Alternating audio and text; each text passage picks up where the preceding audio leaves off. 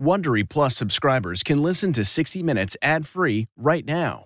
Join Wondery Plus in the Wondery app or on Apple Podcasts. The national sales event is on at your Toyota dealer, making now the perfect time to get a great deal on a dependable new SUV, like an adventure-ready RAV4. Available with all-wheel drive, your new RAV4 is built for performance on any terrain, from the road to the trails. And with plenty of passenger and cargo space, plus available tech like wireless charging, you and your entire crew can stay connected. Or check out a stylish and comfortable Highlander with 3 spacious rows of seating for up to 8 passengers. And with available features like the panoramic moonroof, you can sit back, enjoy the wide-open views with your whole family. Plus, both RAV4s and Highlanders are available in hybrid models, so no matter your style, you can drive efficiently and save on gas. So visit your local Toyota dealer and check out amazing national sales event details on RAVs, Highlanders, and more when you visit buyatoyota.com.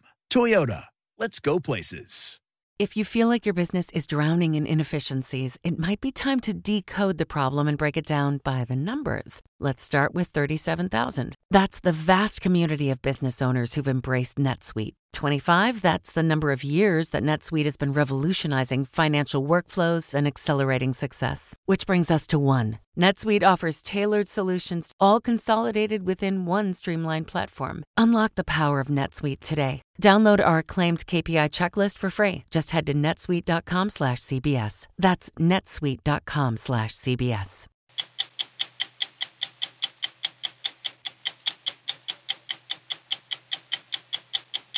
A 60 Minutes investigation is exposing price gouging at the Pentagon, and you would be hard-pressed to find a better example than this. This, Bill, is an oil pressure switch that NASA used to buy. Well, their oil switch, with all of the cabling, costs $328. This oil switch, we paid over $10,000 for it.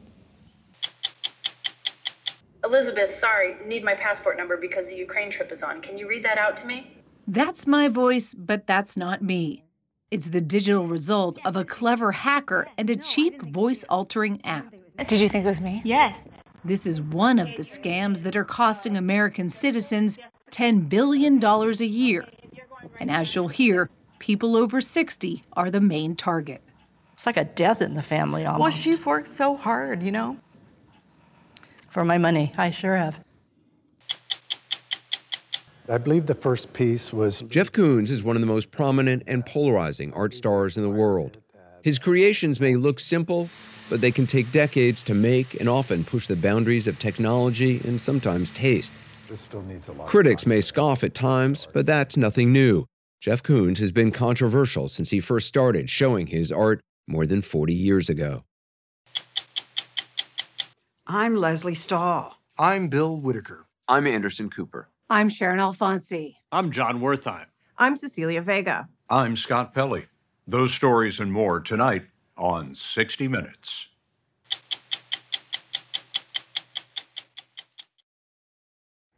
Have you ever covered a carpet stain with a rug, ignored a leaky faucet, pretended your half-painted living room is supposed to look like that? Well, you're not alone. We've all got unfinished home projects, but there's an easier way. When you download Thumbtack, it's easier to care for your home from top to bottom. Pull out your phone and in just a few taps, you can search, chat, and book highly rated pros right in your neighborhood. Plus, you'll know what to tackle next because Thumbtack is the app that shows you what to do, who to hire, and when. So say goodbye to all those unfinished home projects and say hello to caring for your home the easier way. Download Thumbtack and start a project today.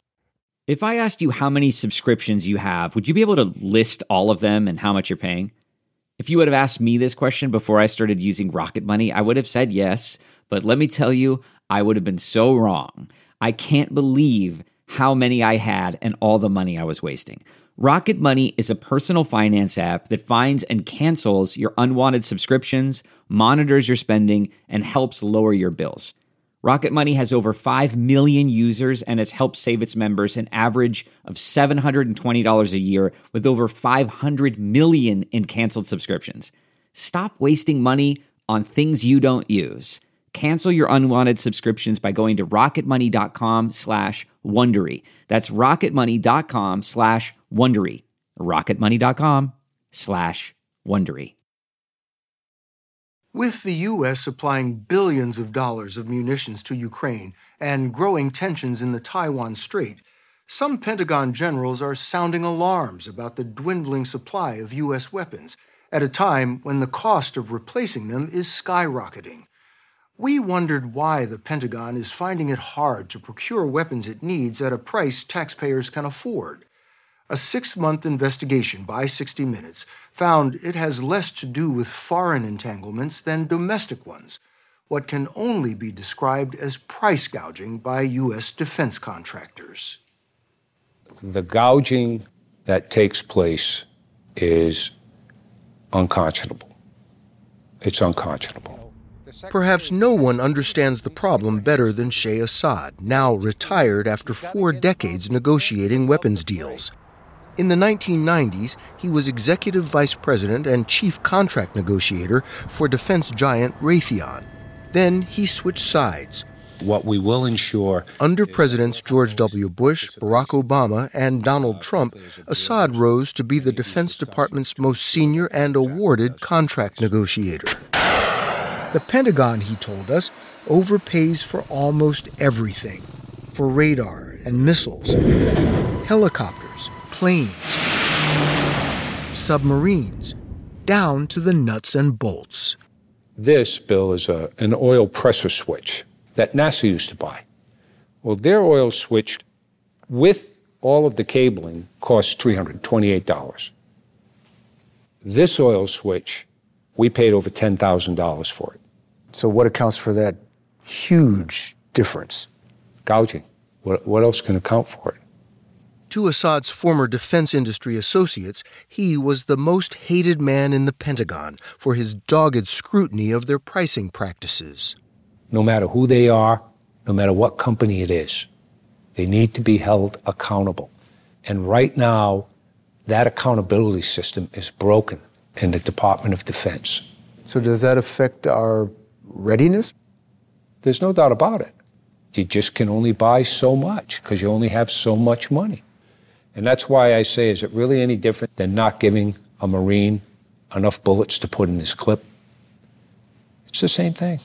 Assad points to the Patriot weapons system, a pillar of air defenses for the U.S., NATO, Ukraine, and Taiwan.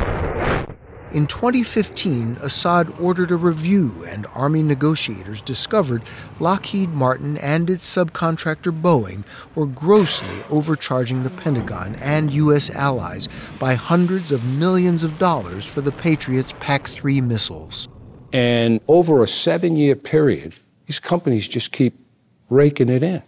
What level of profit are we talking about?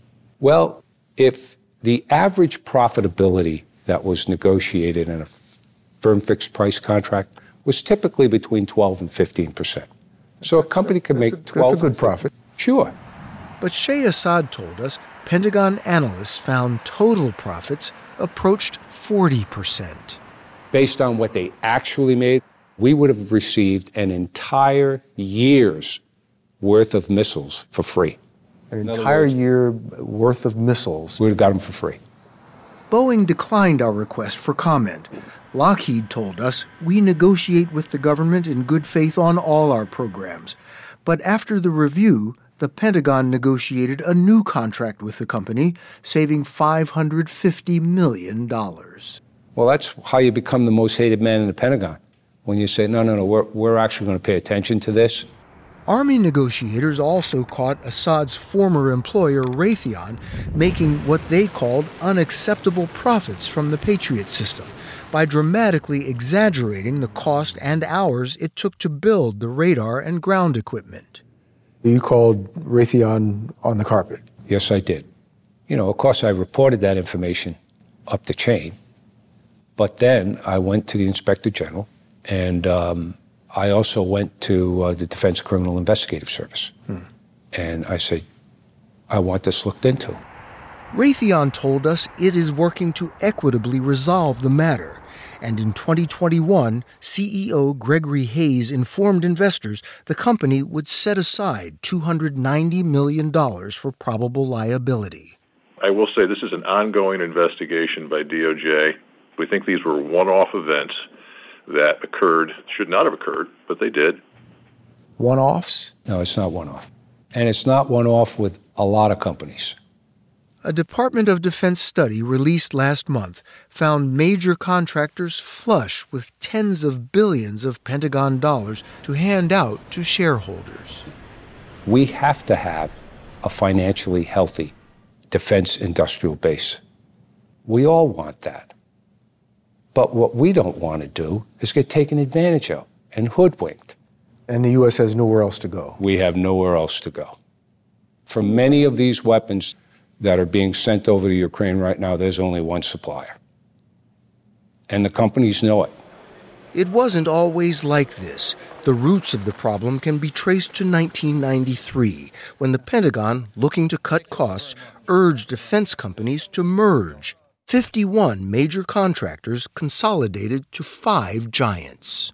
The landscape has totally changed. In the 80s, there was intense competition amongst a number of companies. And so the government had choices. They had leverage. We have limited leverage now. The problem was compounded when the Pentagon, in another cost-saving move, cut 130,000 employees whose jobs were to negotiate and oversee defense contracts. The watchdogs in the government. The watchdogs, the negotiators, the engineers, the program managers, over 50% was removed. It was the era of, downsizing Absolutely. Government, getting government out, let business do their thing. And it was ultimately a disaster. And the government was complicit. Yes, they were convinced that they could rely on the companies to do what was in the best interests of the warfighters and the taxpayers. The Pentagon granted companies unprecedented leeway to monitor themselves. Instead of saving money, Assad told us the price of almost everything began to rise. In the competitive environment before the companies consolidated, a shoulder-fired Stinger missile cost $25,000 in 1991. With Raytheon now the sole supplier, it costs more than $400,000 to replace each missile sent to Ukraine. Even accounting for inflation and some improvements, that's a 7-fold increase. Industry's motivations and objectives are different than the Department of Defense's. Retired Air Force Lieutenant General Chris Bogdan spent his career overseeing the purchase of some of the country's most critical weapons systems. They are companies that have to survive, make profit. The Department of Defense, on the other hand, wants the best weapon systems it can have as quickly as possible and as inexpensively as possible. Those are opposite ends of the spectrum. But in our system, there's nothing wrong with profit. No, there isn't, but taken to an extreme, industry may not make the best decisions in the best interests of the government. General Bogdan says we've only begun to feel the full impact. Morning. In 2012, he was tapped to take the reins of the troubled F-35 Joint Strike Fighter program. It was 7 years behind schedule and $90 billion over the original estimate. But Bogdan told us the biggest costs are yet to come for support and maintenance, which could end up costing taxpayers $1.3 trillion. We won't be able to buy as many F-35s as we thought because it doesn't make a whole lot of sense to buy more airplanes when you can't afford the ones you have. The Pentagon had ceded control of the program to Lockheed Martin. The contractor is delivering the aircraft the Pentagon paid to design and build. But under the contract, Lockheed and its suppliers retain control of design and repair data, the proprietary information needed to fix and upgrade the plane. So you spend billions and billions of dollars to get this plane built, and it doesn't actually belong to the Department of Defense? The weapon system belongs to the department, but the data underlying the design of the airplane does not. We can't maintain and sustain the planes without Lockheed's... Correct. And that's because we didn't up front either buy or negotiate getting the technical data we needed so that when a part breaks, the DoD can fix it themselves. When a part breaks, it's likely to come from a subcontractor like TransDigm, which has seen its stock soar as it buys up companies the military depends on for spare parts. Founder Nick Howley has twice been called before Congress over accusations of price gouging.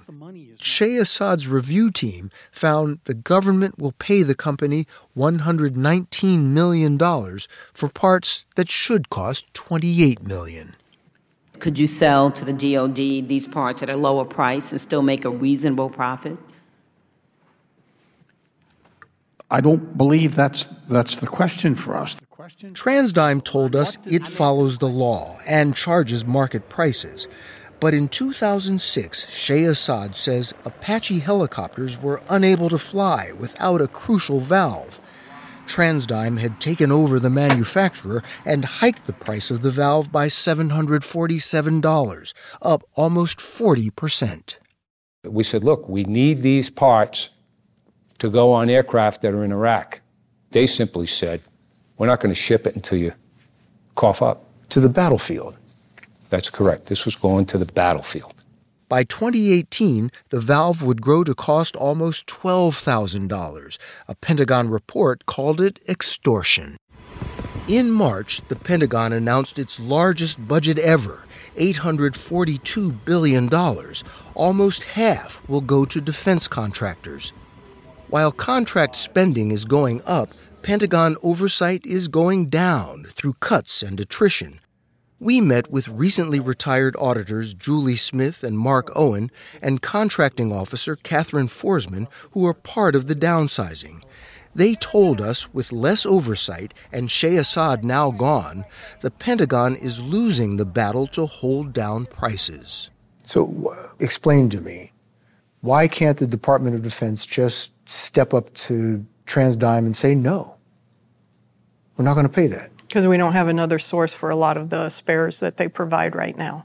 They are the literally only game in town in order to make an aircraft fly. So we're at their mercy. Does that make sense to any of you? No, it is very concerning to me. Contractors see that they can do this. They are the ones that hold the power. So it's not really a true capitalistic market because one company is telling you what's going to happen. So if it's not a capitalistic system, what is it? It's a monopoly. Monopoly. If you're happy with companies gouging you and just looking you right in the eye and say, I'm going to keep gouging you because I know you don't have the guts to do anything about it, then I guess we should just keep doing what we're doing. In reporting this story, the Defense Department allowed 60 Minutes some background interviews with analysts, but ultimately decided not to provide anyone to speak on camera.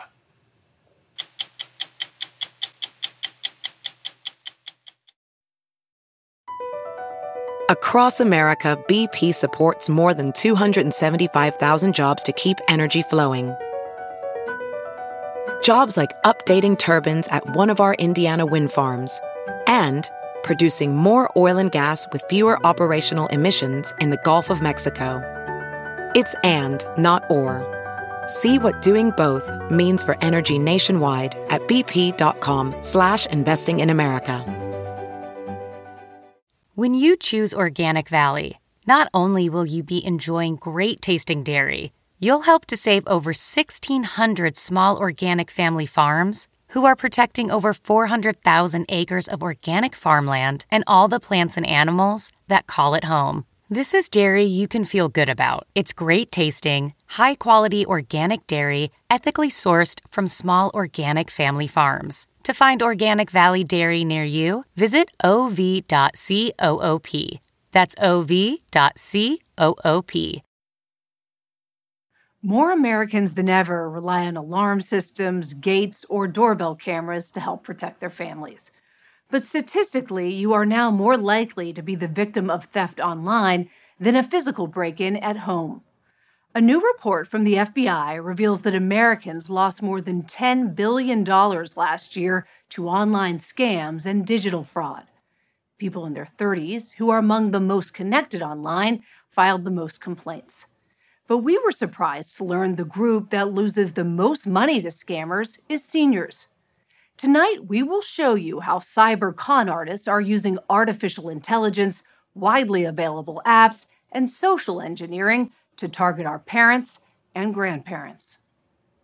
It's like a death in the family almost. Well, she's worked so hard, For my money, I sure have. Susan Monahan and her daughter Tamara are talking about how the 81-year-old was conned out of thousands of dollars in what law enforcement calls a grandparent scam. Tell me about the call that you got. There was a young adult on the line saying, "Grandma, I need your help," in a frantic voice, scared, saying, "I was driving and suddenly there was a woman stopped in front of me. She's pregnant and I hit her and they're going to take me to jail. And Grandma, please don't call my mom and dad because I don't want them to know." And I said, "Brandon, it doesn't sound like you." He said, "Oh, I have a cold, Grandma." You think it's your grandson? I do. And he said, "Grandma, a friend of mine has an attorney that we can use and that we can do something about me going to jail." And I said, "Yes, of course." Monahan said the scammer, pretending to be a helpful attorney, got on the line. It was June of 2020, during the pandemic, and he promised to keep her grandson out of jail if she could get $9,000 for bail to him quickly. What other instructions were you given? I needed to make an envelope that was addressed to this certain judge that he was going to coordinate this through, and write on there, and they gave me the name, the address, and everything else for this envelope. Did it sound pretty legitimate? Oh, absolutely. He had the legalese. Monahan is a tax preparer with an MBA. The scammer kept her on the phone as she rushed to the bank. What do you say? He said, when you go there, make sure you tell them that it's for home improvements, because they might question the fact that you're withdrawing $9,000. Minutes after Monahan got home with the cash, a courier showed up to take it. This is video from the doorbell camera. You can hear Monahan on the phone with the scammer as she hands off the money. She said to move your butt because they're on a deadline. She says as soon as the courier left and the adrenaline left her body, she was filled with a sick feeling she'd been scammed. It's just devastating. What did they do to your mom? Beyond the money, beyond taking $9,000 from her? Well, it's your livelihood. Sorry. It just gets you, in your gut. The Federal Trade Commission reports scams like these skyrocketed 70% during the pandemic when seniors, home alone, went online to shop or keep in touch with family. How much money were you scammed out of? $11,300. $14,000. $7,600. Judy Addig and her husband Ron, a retired iron worker, were victims of the same grandparent scam as Susan Monahan. That's the view from their doorbell camera, as the same courier took off with $7,600 of their savings. $7,600 hits hard. Well, that was for our, if we wanted to go on a trip or something. It was terrible. I was a mess. Steve Savage, a retired scientist, was scammed when he opened a fake email from the Geek Squad. The email said that your bank account is being charged $399 for another year. And I'm like, wait a minute, I don't remember it being anywhere close to that. The customer service number went to a scammer posing as a representative of the company. Savage was duped out of $14,000. Esther Maestre was scammed too. The retired nurse says an alarm sounded on her iPad with a message to call tech support. She did. He said that last night between 4 and 9 p.m., your bank account has been hacked. And your heart probably stopped. I felt so nervous. But he said, I am going to transfer you to another guy who's a security at Chase Bank. That fake bank employee told her hackers might be able to access her bank account and instructed her to immediately withdraw money and deposit it into a new account for safekeeping. Maestra did and lost $11,000. And have you been able to recover any of your money? Nothing. Nothing. I'm the one that pulled the money out of the bank, so I won't be reimbursed. If your house gets broken into, you call the police. If this happens, there's no one to call. Scott Perello is a deputy district attorney who runs San Diego's Elder Justice Task Force and connected us to the victims you just heard from. He says studies show only 1 in every 20 seniors who've been scammed report it. Often, they're embarrassed. Most people who have not experienced this think, well, these people must have dementia or Alzheimer's. It's not the case. Our victims are sharp as a tack. We had a woman, 66 years old. She came home. She got a message on her computer from Microsoft, and the message said that she had a virus on her computer, and then that virus had somehow infected her financial accounts. Within a matter of weeks, this victim had lost $800,000. oh my gosh. The scariest part of these scams is that these victims have no recourse. They're left bewildered. What typically happens? The seniors that have the courage to report that this has happened are being told that, I'm sorry, there's nothing we could do. And that is the reality, that a local police detective in Kansas City doesn't have the reach to go investigate a case that's being operated from the Caribbean or from Nigeria or Ghana. Investigators have also traced scams to Europe, Southeast Asia, and Canada. Underreporting. To combat them, San Diego's Elder Justice Task Force has taken a new approach. Investigators collect every local fraud case, then collaborate with federal authorities to connect them.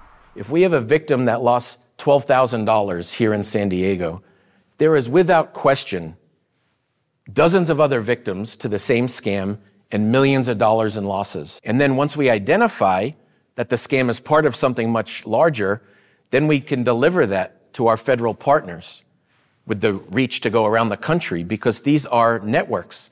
These are transnational, organized criminal networks. In 2021, Perello helped the FBI bring down a network of criminals who stole millions of dollars from elderly victims. Remember those doorbell videos from the grandparent scam? The courier, a 22-year-old Californian, was the starting point for the FBI's case. She's serving time for her role, but the FBI says the scam's ringleaders, 2 Bahamian nationals based in Florida, fled the country before they could be arrested. If you don't know how a criminal thinks, then you really don't know how you can protect yourself online. Rachel Toback is what's called an ethical hacker. She studies how these criminals operate. So ethical hackers, we step in and show you how it works. Toback is the CEO of Social Proof Security, a data protection firm that advises Fortune 500 companies, the military, and private citizens on their vulnerabilities. We hired her to show us how easy it is to use information found online to scam someone. We asked her to target our unsuspecting colleague, Elizabeth. Toback found Elizabeth's cell phone number on a business networking website. As we set up for an interview, Toback called Elizabeth, but used an AI-powered app to mimic my voice and ask for my passport number. Oh, yes, I do have it. Okay, ready? It's... Toback played the AI-generated voice recording for us to reveal the scam. Elizabeth, sorry, need my passport number because the Ukraine trip is on. Can you read that out to me? Does that sound familiar? Yes. And I gave her... Wow. I have your passport number. I'm sitting over there. What did it say on your phone? Sharon. How did you do that? So I used something called a spoofing tool to actually be able to call you as Sharon. Oh, so I was hacked, and I failed hacking. No. But everybody would get tricked with that. Yeah. Everybody would. It says Sharon. Why would I not answer this call? Why would I not give that information? Toback showed us how she took clips of me from television and put it into an app that cloned my voice. It took about 5 minutes. I am a public person. My voice is out there. Could a person who's not a public person like me be spoofed as easily? Anybody can be spoofed. And oftentimes attackers will go after people. They don't even know who these people are, but they just know this person has a relationship to this other person. And they can impersonate that person enough just by changing the pitch and the modulation of their voice that I believe that's my nephew and I need to really wire that money. Toback says hackers no longer need to infiltrate computers through a back door. She says 95% of hacks today happen after a user clicks on a text, a link, or gives personal information over the phone. You were able to hack my colleague Elizabeth, who is a tech-savvy millennial. What does that tell you? Anybody can be hacked. Anybody can fall for what Elizabeth fell for. In fact, when I do that type of attack, every single time the person falls for it. She said hackers armed with basic information, like a relative's name found online or an app that can mimic a voice or change the caller ID, can create a convincing story. If you were to receive a phone call, a text message, an email, and it's asking for something sensitive, urgent, or with fear, that's when the alarm bells have to go off in your head and they want me to give something to them. I'm going to take a beat and I'm going to check that this person is who they say they are. I call it being politely paranoid. Politely paranoid. Be politely paranoid. Toback has worked as a consultant for Aura, a Boston-based technology company that created software to protect the identity, passwords, finances, and personal data for entire families in one app. So here you can see a full footprint of everything that's happening inside the family. Hari Ravichandran is the CEO of Aura. He says their software can reroute scam calls away from grandparents. If the parent is getting a call and we are identifying using AI that the call is a potential scam call, then they can route that call to me. Does this stop the call from getting in? It does. So it just blocks the call? When the call comes in, it will have a recording that says, let me know who you are, what's your intent. If it's an unknown person, if it's a known person that's already in your contacts, it'll go right through. Ravichandran says AI is also used to monitor finances and alert users of problems in real time. If I see a charge from my mom for $10 at Starbucks, that feels okay. But if there's a $500 charge from Starbucks, something's off kilter. So we try to figure out with AI contextually what's different. But if something is off pattern, you can look at that and say, okay, well, something's off here. I need to go take care of this. San Diego Deputy District Attorney Scott Perello says more help is needed from law enforcement and the banking and retail industries to protect seniors. The FBI reports over the past 2 years, the losses from digital theft have doubled. The trends and the data are horrifying. We have the senior population is growing exponentially every year. We have this dynamic of underreporting, and then we have the technology coming. People are convinced that AI is playing a part in maybe pretending it's the grandchild's voice. We're all just next on the conveyor belt, and we all need to do a better job.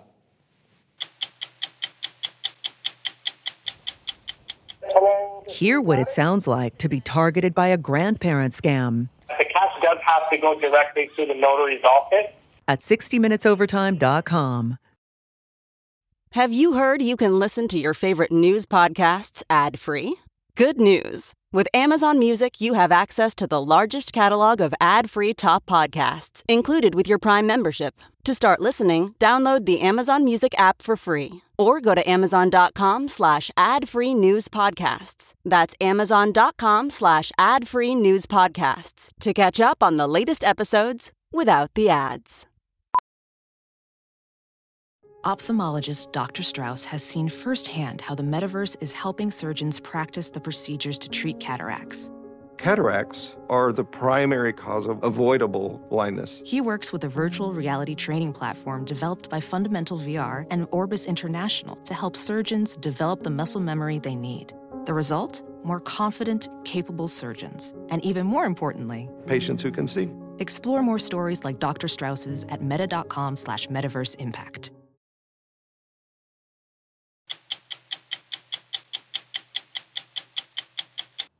Jeff Koons is one of the most prominent and polarizing art stars in the world.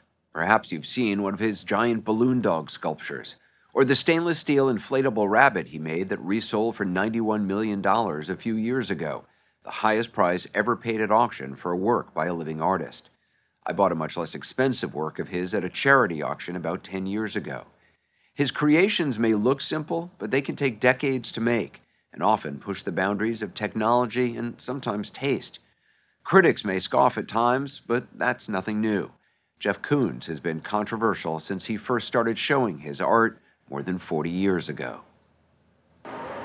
You'll find the largest collection of Jeff Koons' work at the Broad Museum in Los Angeles. Visiting it is like showing up at a strange children's party long after the kids have gone to bed. There's a giant painting of a party hat, a porcelain Michael Jackson and his chimp Bubbles, a kind of pop culture pietà.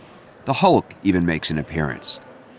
The star attraction, a 10-foot-tall stainless steel balloon dog sculpture. I believe the first piece... Koons showed it to us after hours. We had to make machines to make this work. They didn't exist.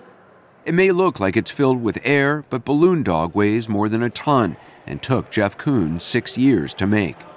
I started with a balloon, and I blew it up. I twisted a balloon dog. Did you know how to make a balloon dog? No, I just got a little book, and I saw how you do it, so I twisted up. I probably made about 50 of them, and I made a mold of it, and then that was used to make the stainless steel pieces.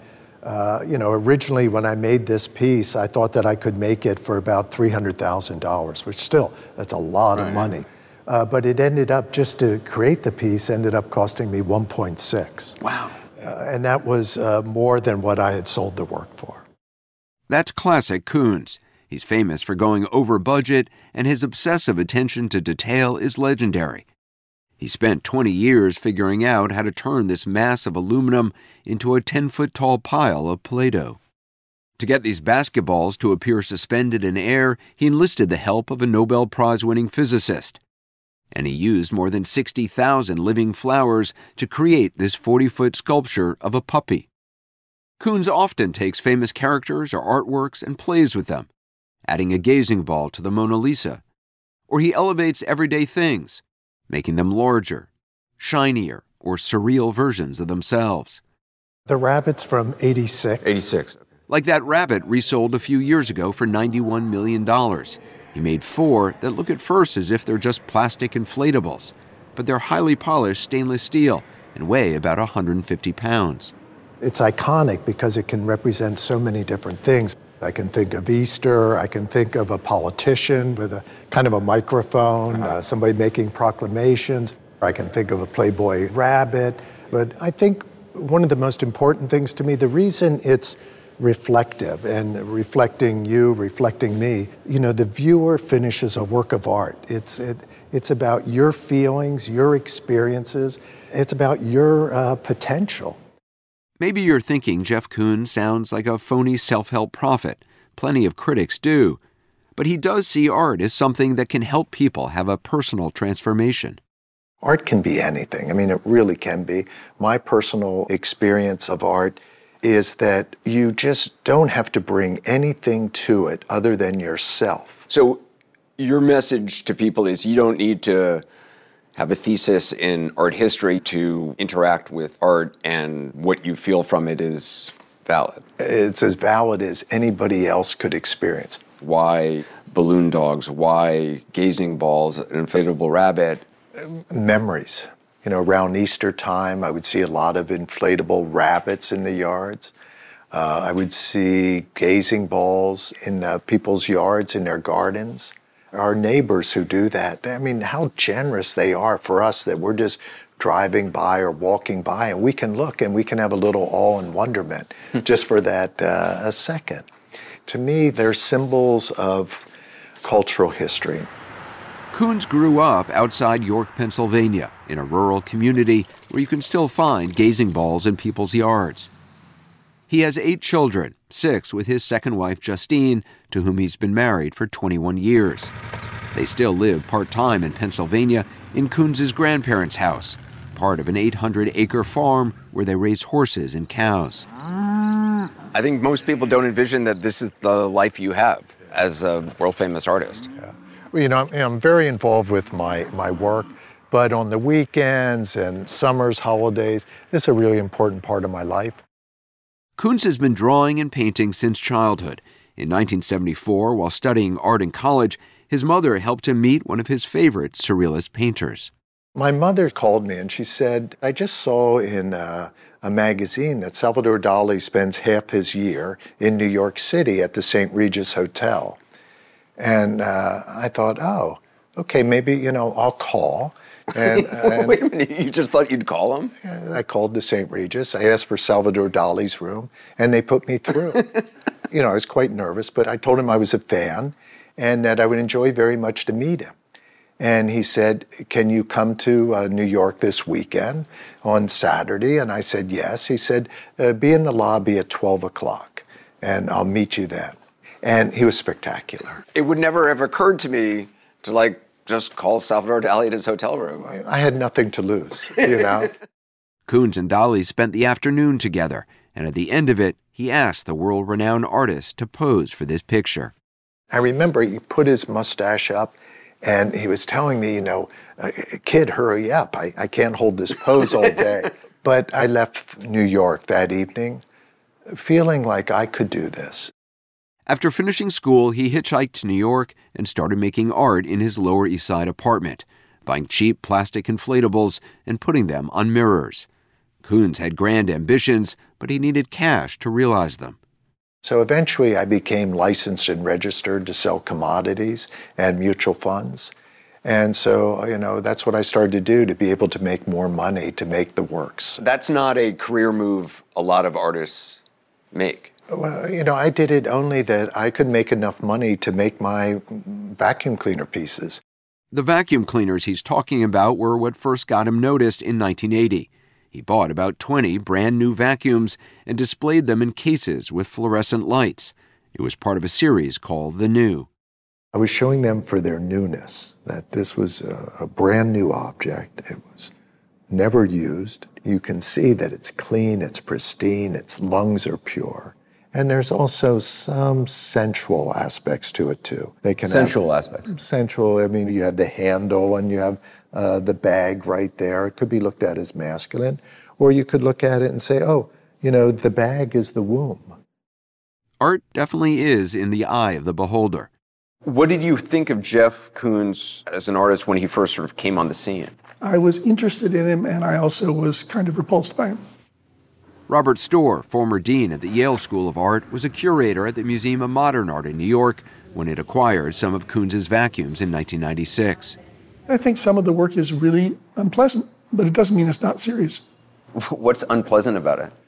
The imagery is vulgar, okay? Now, vulgar means many things. It means of the people rather than of the elites. So it's taking an object which the New York elites might look at and think, oh, that's tacky, that's trashy, that's something you buy in a gift shop, and it's blowing it up and making it perfect and saying that this has value? It has meaning, not necessarily value, but it has meaning. What is the message of that? The message is that it is there to be embraced, that it is not to be mocked, that one should not be smugly sure of one's own taste to the point of denying the possibility of other tastes. And is he being honest about that? I think he's being totally honest. And I think that he has made all of that fair game in a way that we have not seen since Warhol. I come down. Like Andy Warhol, Jeff Koons has a factory of sorts, with an assembly line of painters meticulously following his instructions, and dozens of digital assistants, sculptors, and craftsmen all over the world helping make his complex pieces, which are often inspired by very simple things. This is like a very modern grandmother's closet. Turns out Koons was fascinated by his grandparents' porcelain figurines as a child and has collected hundreds of them. Where did you find this? I found it online. He decided to make this $150 ballerina into a multi-million-dollar 8-foot-tall marble sculpture, but it wound up taking him 12 years. First, he used a CAT scan machine to digitally map every detail of the figurine inside and out.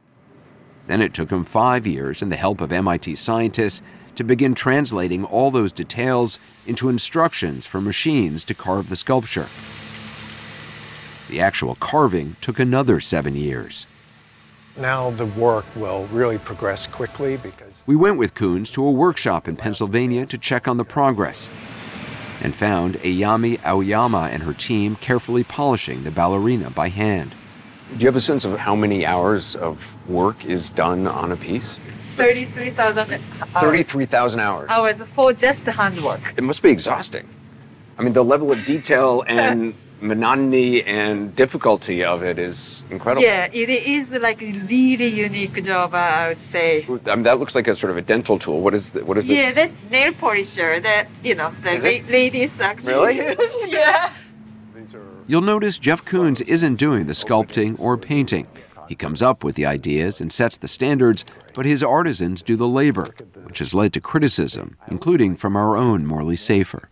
So what do you say to the man? 30 years ago, Morley did a story critiquing contemporary art and likened Koons to a P.T. Barnum selling to suckers. He doesn't actually paint or sculpt. He commissions craftsmen to do that. Or he goes shopping for basketballs and vacuum cleaners.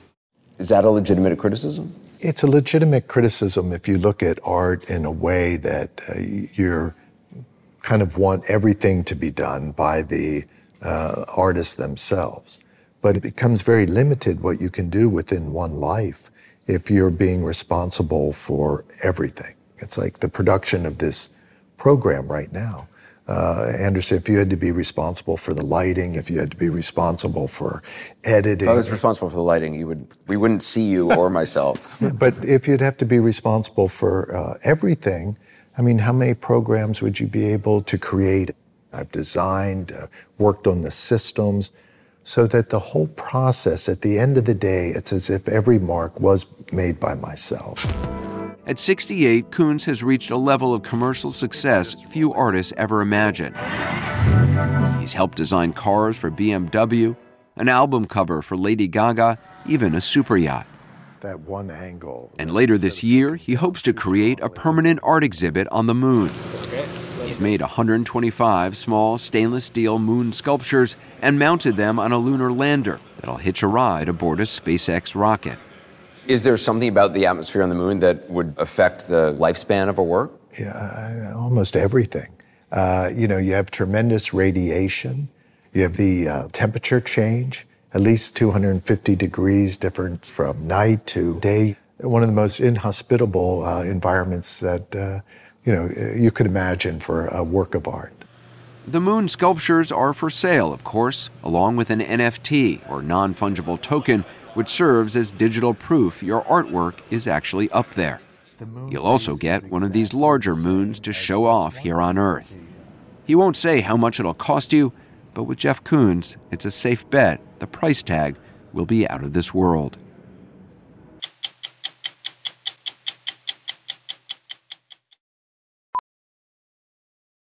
Welding instructor Alex DeClaire knows VR training platforms like Forge FX help students master their skills. There's a big learning curve with welding. Virtual reality simulates that exact muscle memory that they need. Learn more at meta.com/metaverseimpact. As you write your life story, you're far from finished. Are you looking to close the book on your job? Maybe turn a page in your career? Be continued at the Georgetown University School of Continuing Studies. Our professional master's degrees and certificates are designed to meet you where you are and take you where you want to go. At Georgetown SCS, the learning never stops, and neither do you. Write your next chapter. Be continued at scs.georgetown.edu/podcast. Thank you for watching our 55th season of 60 Minutes. We've been on some amazing adventures this year, and 60 Minutes has interviewed some fascinating characters, among them presidents and princes, prime ministers, and controversial members of Congress. We learned a bit about the nature of our pets and tried never to be predictable. We have viewed nature's awes and war's atrocities. Along the way, we've been entertained by some musicians and performers. We've explored evidence of miracles at pilgrimage sites and evidence of desperation at our borders.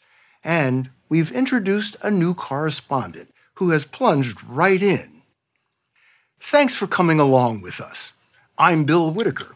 We'll be back next week for a summer of classic and updated stories while we begin reporting and shooting for this fall, our 56th season of 60 Minutes. Prime members, you can listen to 60 Minutes ad-free on Amazon Music. Download the Amazon Music app today. Or you can listen ad-free with Wondery Plus and Apple Podcasts. Before you go, tell us about yourself by completing a short survey at Wondery.com/survey. Get one of the most successful broadcasts in television history on your schedule with the 60 Minutes podcast. Hard-hitting investigative reports, news, and culture maker interviews, and in-depth profiles are waiting for you in every episode. Listen to 60 Minutes ad-free on Wondery Plus. Hi, this is Jill Schlesinger, CBS News business analyst, certified financial planner, and host of the Money Watch podcast. This is the show where your money is not scary. It is a show that's all about you. It's your questions that make it possible for me to provide unconventional and entertaining insights on your money, and maybe more importantly, on your life. Follow Money Watch wherever you get your podcasts. You can listen ad-free on the Amazon Music or Wondery app.